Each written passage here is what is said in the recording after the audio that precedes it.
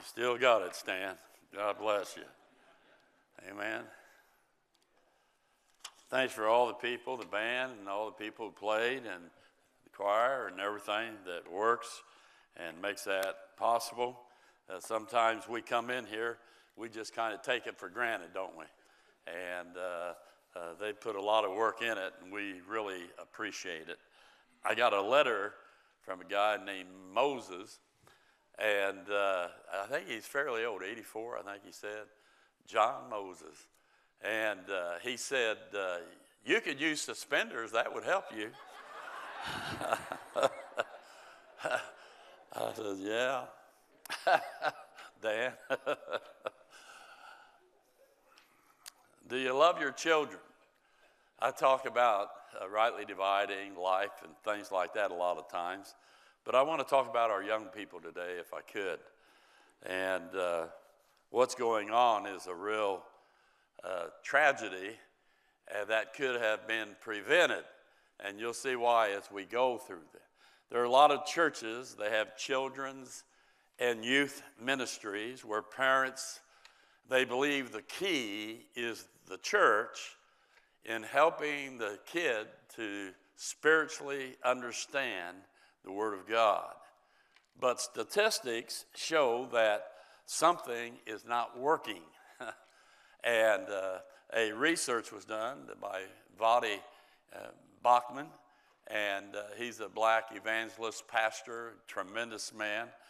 And he said this: 70 to 88% of Christian teens are leaving the church after they're beginning their second year of college.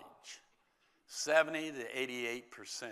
That means that because of the professors that they encounter, they don't have the ability to be able to defend what they believe. And the easiest thing to do is just kind of give up and go the other way. And so a large group of Christian teens are leaving the college not believing in the truth. Over 80% who claim faith in Christ, they say they've been saved, born again, don't believe in the existence of absolute truth. Isn't that amazing? 80% of young people. And I say, what's wrong with the Word of God? You can't prove it wrong. I don't care. Somebody might say they can, but show us. And the Bible says, thy word is truth. Just that simple. And then Barna, he did a survey of young Christians, and he said this: 63% don't believe Jesus is the Son of the one true God. I remember at Jesus' baptism, the voice came from the Father, this is my beloved Son, in whom I am well pleased. For God so loved the world that he gave his only begotten Son. Amen. He that hath the Son hath life, and he that hath not the Son of God hath not life. It's real simple, isn't it? He said, Barna, 58% believe all faiths teach equally valid truth. I said, do they? All of them? I thought Jesus said, I'm the only way. I'm the truth. No man gets to the Father but by me. That's what Christ said. Some of these others, they speak on universal salvation. Everybody's going to be saved ultimately. Idols of other gods, no hell, no genders, reincarnation, other and another gospel. Let me just say to you, Paul said this: if any man preach any of the gospel than the one I've given you, the death, burial, and resurrection of Christ, let him be accursed. There's only one true gospel that saves today. Then they said 51% don't believe Jesus rose from the dead. I said, really? As we learned last week, over 500 people saw him alive after his death. Think that through. And then what about the gospel? The gospel is the death, burial, resurrection of Jesus Christ. And without the resurrection, there'd be no gospel. We're all still in our sins. We're going to hell. Can't do anything about it. But that's not true. Christ did arise, and he's alive. 65% don't believe Satan is a real entity. Well, Jesus said to the Pharisees, false religion, ye are of your father the devil. Paul says, neither give place to the devil. Isn't that interesting? He says, put on the whole armor of God that you may be able to withstand, the things, the wiles of the devil, the trickery, the traps of the devil.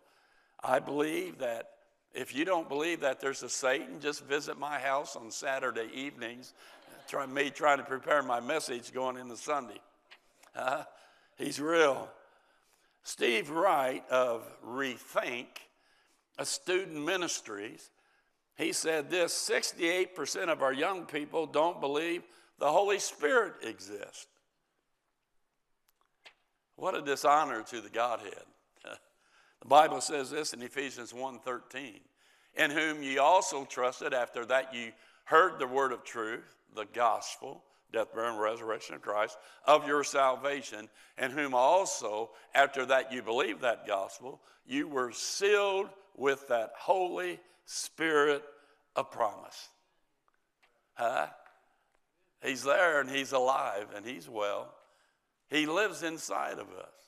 And by the way, 1 John 5:7 says this here: for there are three that bear record in heaven, the Father, the Word, who's the Word? Christ, and the Holy Ghost. And these three are one. You can't have one without the other. Just that simple. So the question is, why is the church the place where parents expect their kids to get most of their spiritual understanding? I found this interesting as I studied this. A lot of parents think getting their kids to church fulfills their spiritual responsibility of Proverbs 22:6. Train up a child in the way he should go, and when he is old, he will not depart from it. They say, man, I get him to church. Church will take care of it. I'm faithful at it. And they allow the church to be responsible for their kids. Then there are a lot of churches, they believe being bigger, having better programs for their kids, that will attract families, resulting in learning God's word. Just because you're big doesn't mean you learn the word of God, and it doesn't mean, because a lot of them don't preach the word of God, and especially rightly dividing. Amen? They don't. And when they say that, that's a satanic, deceptive lie, and it weakens the truth, and it weakens the home. The church is becoming like a child daycare, where the parents, they think that, let's take the kids there, drop them off, and we can focus on what we would like to do ourselves. Amen? And they have that mentality. Let's just save time. Let's take them to the pros. The church are full of pros. I haven't found one yet. Amen? Including me. The truth is, the church is to be the parents' number one support for their kids' spiritual understanding. But God has chosen parents to be the mentors, the influences in the home.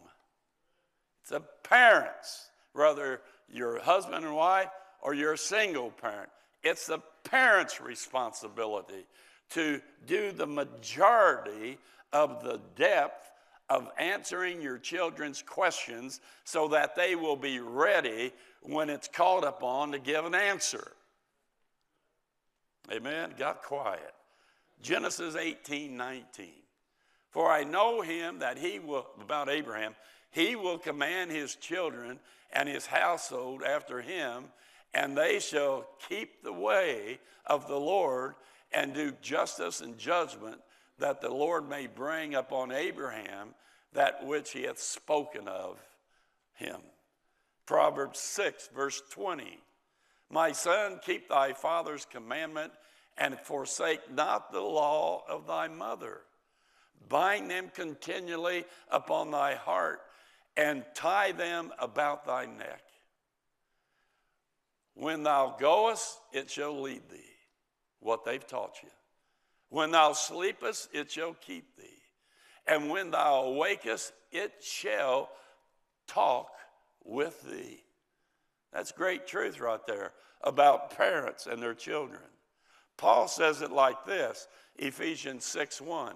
Children, obey your parents in the Lord, for this is right. Honor thy father and mother, which is the first commandment with promise. And here's the promise, that it may be well with thee, and thou mayest live long on the earth.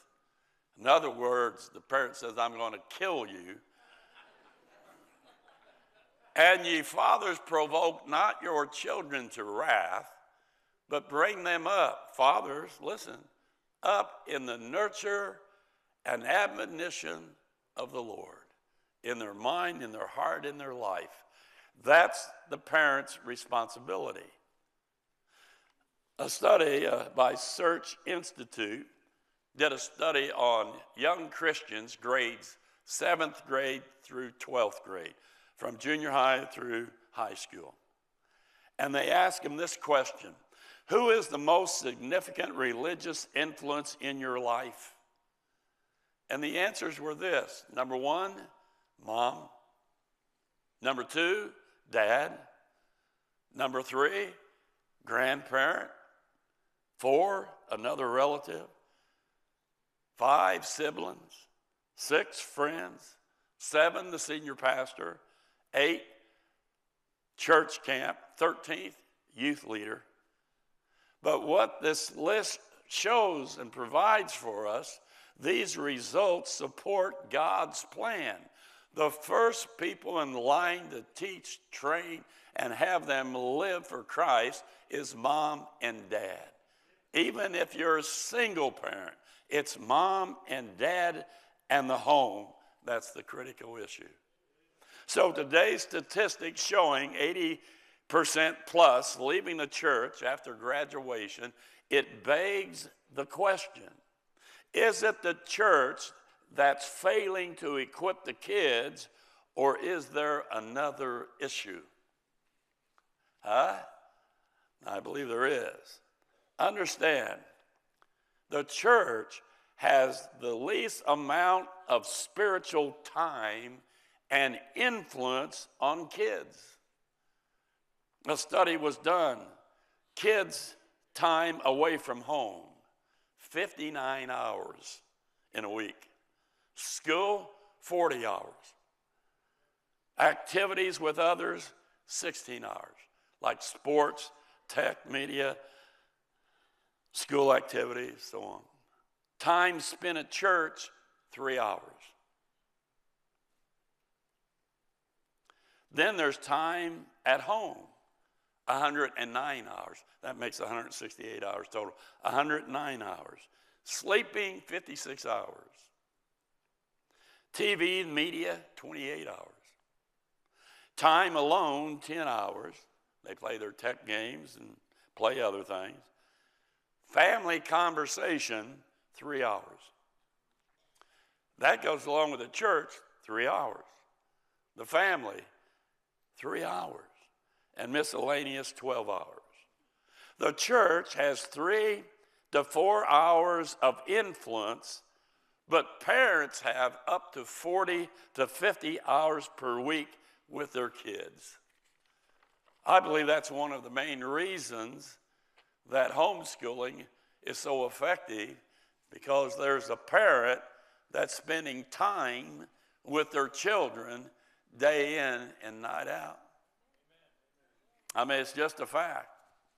A study of kids and the time spent on various activities, a staggering result was to see that household conversation was in 19th place out of 21. 19. So yes, the church is a vital part of families and their spiritual growth. But the church is not the primary influence.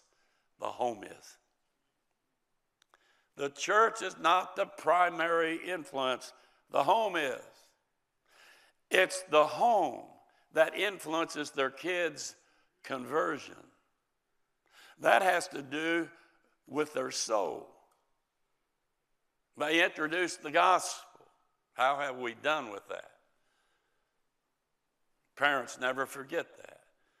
Our daughter Jenny sent us a letter here recently and thanked us for some things and mentioned it was her spiritual birthday when she came and asked us what she needed. She wanted to be saved, and she was saved. And she was so grateful for that time that she cried out to God in faith. And so that means something in a parent's heart when it happens before your very eyes. It's the home that influences the kids' conformity. That has to do with their influence. Will they be as the world, the media, education, government tells them to be? Or will they be God's testimony to influence others to Christ and his word? Romans 12:2, you know it well. And be not conformed. Don't allow you to be molded to this world, but be ye transformed by the renewing of your mind, that's through the word of God, that you may prove what is that good and acceptable and perfect will of God. You, as a parent, want to drive that your kids will make a decision that it's Christ who is the priority of their life. It's their home that influences their kids' chastity. That is what they will do with their body. Will they be low life, loose, easily controlled by their flesh? Or will they stand up and be a Joseph, with a woman hanging all over him, trying to seduce him? And he pushes her away and said, how can I do this thing and sin against my God? And took off running. Amen. He knew what to do, didn't he? It's the home that influences their kids' calling. That's what they will do with their life. Will they seek the world's fame, form, fortune, fun, the flesh? Sounds like the prodigal son, doesn't it? Or allow God to fulfill his purpose in and through them. Trust in the Lord with all thine heart. Lean not unto thine own understanding. In all thy ways acknowledge him, and he shall direct thy paths. He has a plan. He has a purpose. He has a journey specifically, individually for each one of us. That's where God wants us to go. Every kid will face these crises decisions about their soul, their influence, their body, and their life. And most always, their decision is determined by how much their parents were spiritually and physically involved in their life or uninvolved in their life.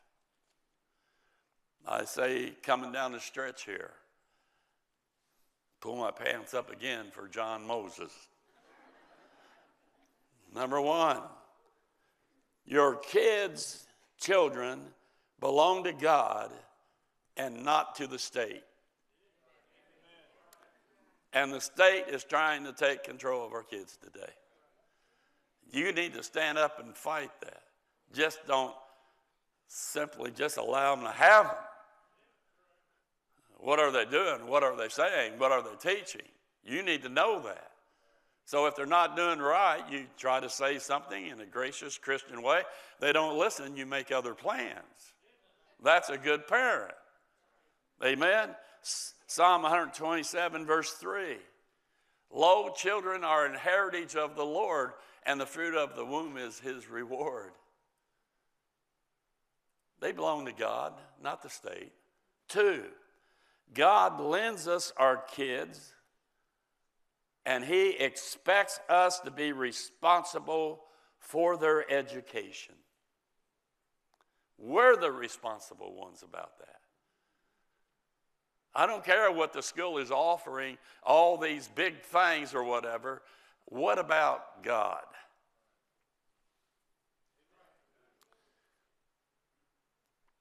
The Bible says this, a great principle like Ephesians 6:4, Deuteronomy says this, and these words which I command thee this day shall be in thine heart.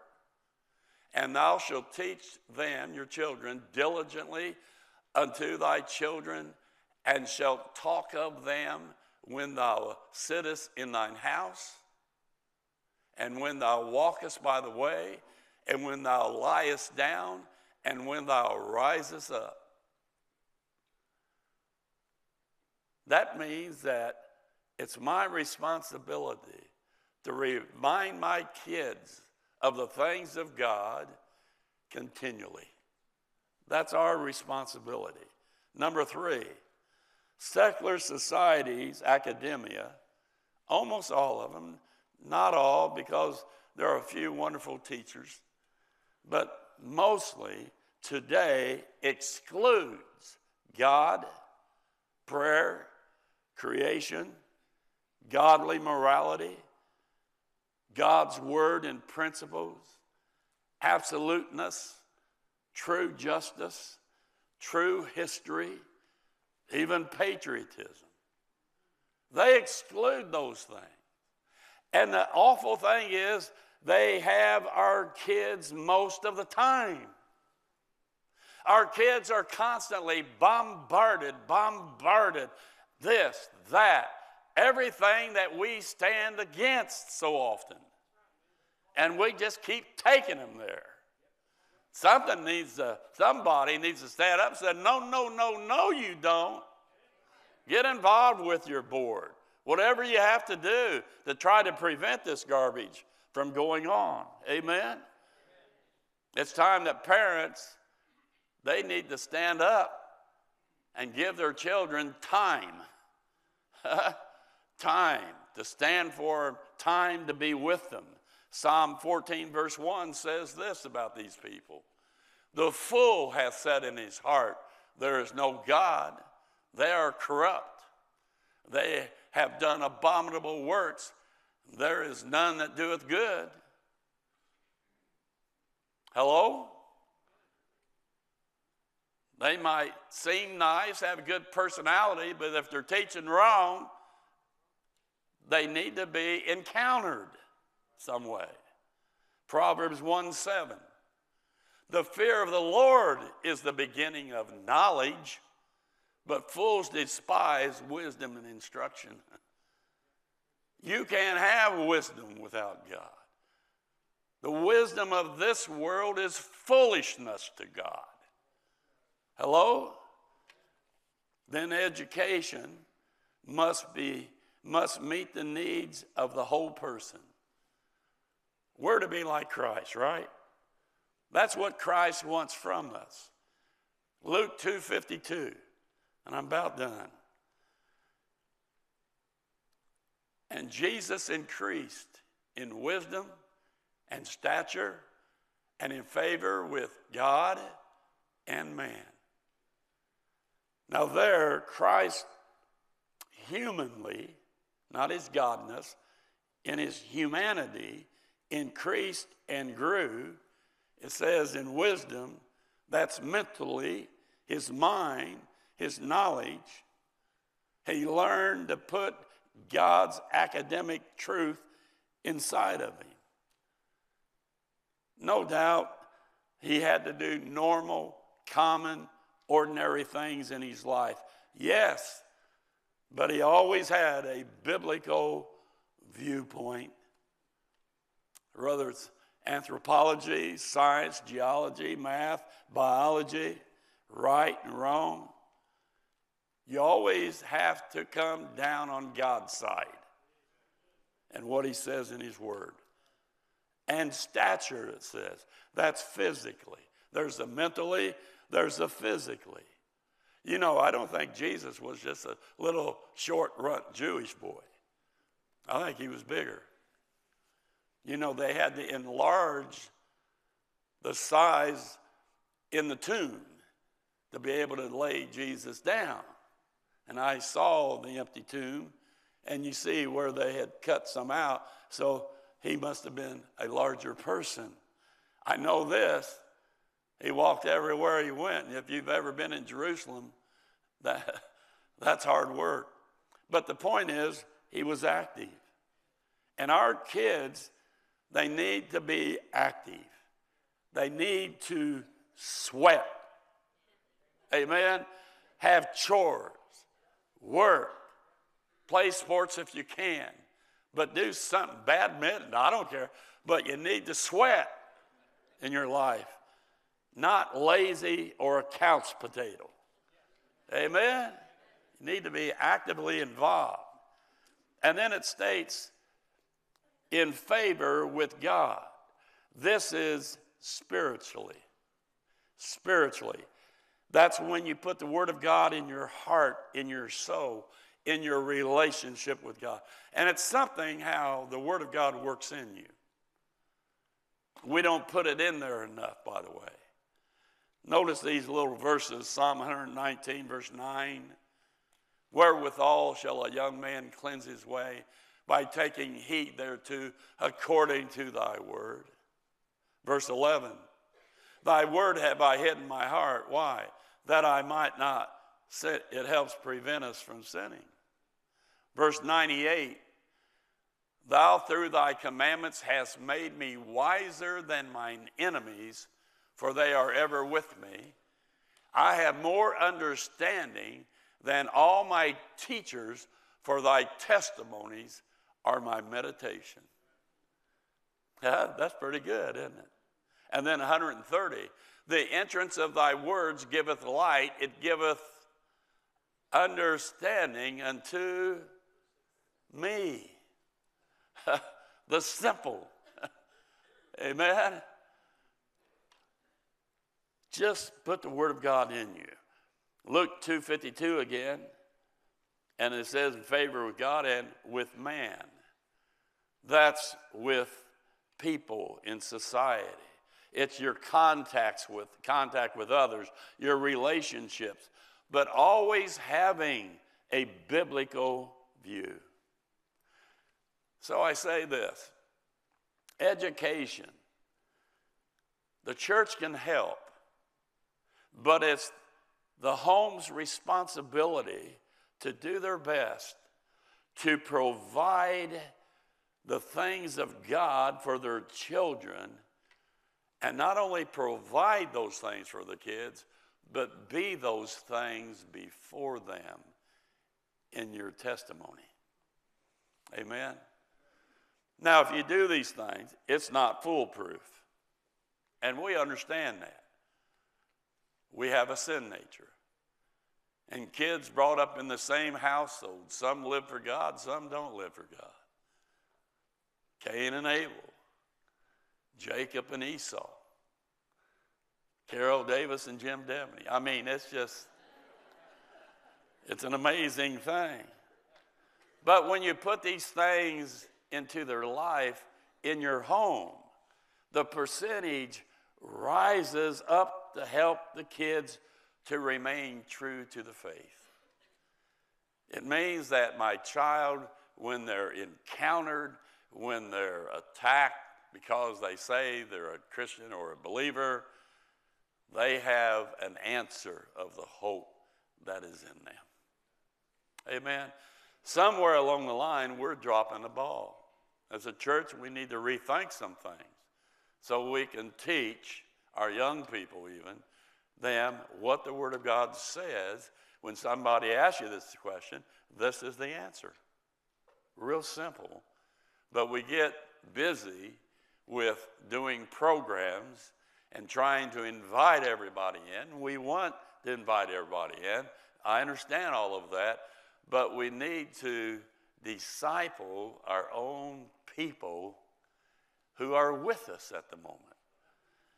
And I hope God will allow us to do that. I'm a poor example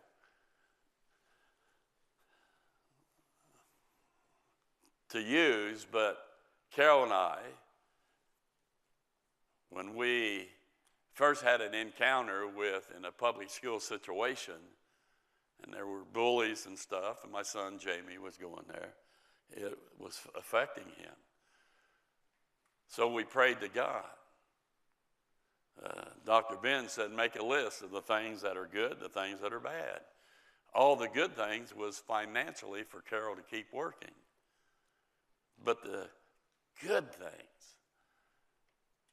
was the fact that we needed to spend more time with our kids and have family, a home together.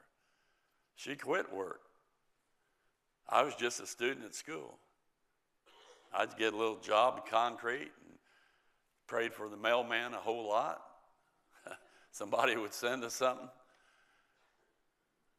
But we started the process that our kids were our priority. And as a result of that, God worked an open door. We sent them to a Christian school. We were grateful for that. We come home. We started Emmanuel. 14 of us at the first service. 17, 14 were candidates to be members of the church. And still, even at that time, we put our kids in Christian education because we believed what was being taught was contrary to what God says they should be taught. Not to make them a recluse or exclude them from life, but to be able to create wisdom because they're going to be on their own soon enough. I mean, financially, the first 7 years, the church didn't pay us enough. I had to work concrete on the side. And glad to, but I was sure glad when they started paying me enough to live. And we continued. Sometimes, or many times, I'd bring my check home. We'd take out $125, and the rest went to education. From graduating from junior high, graduating from high school, they went to Bethesda. Then Jenny went to a business college for a year. Jamie went to Bob Jones for 1 year. And then we transferred him to Cedarville. And those educations have been invaluable to my kids. Was it difficult? But are they worth it? Amen.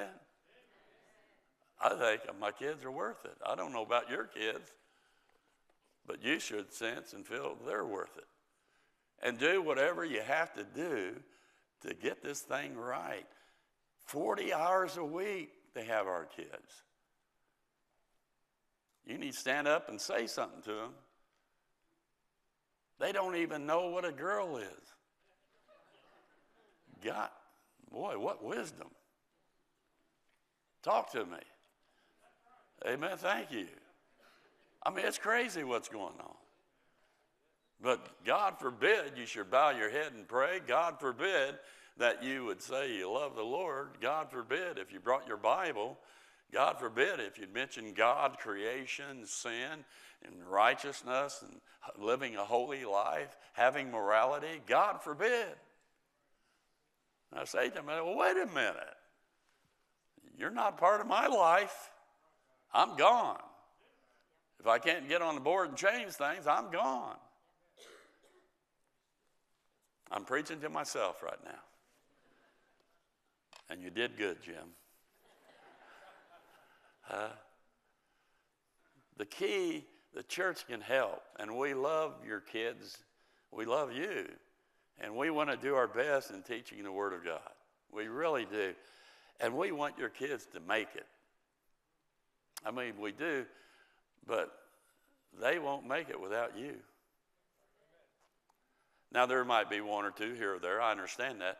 But the majority will fail if not you involved. So I want to just challenge you as a mom, a dad, a grandparent. You need to be involved in your kids' lives and point them to the things of God. Just that simple. Father, we love you. Thank you for your word. Thank you for the privilege we have to have a church, to try to help people. But Lord, we know that the primary person in that child's life is mom or dad, both together, whichever. And it's their responsibility. May they step up to the plate, be who you want them to be, to help their kids, to love them, to teach them what's right, what's wrong, and why we believe what we believe, so that any goofy professor that comes along and cusses them out and cusses God out and denies God won't ever affect them. They'll just realize they're stupid. Amen. And God, we just want our kids to be straight arrows so that they can have an effect and influence in this society. And I pray that you'd make that possible. In Christ's name. And everybody said? We hope you received a blessing from today's broadcast. We would love to have you visit with us in person. For more information, please visit our website at gpindy.net or contact us by phone at 317-535-3512. You can watch us live and view past services on our website, Facebook, or YouTube channel. Until next broadcast, may God richly bless you is our prayer.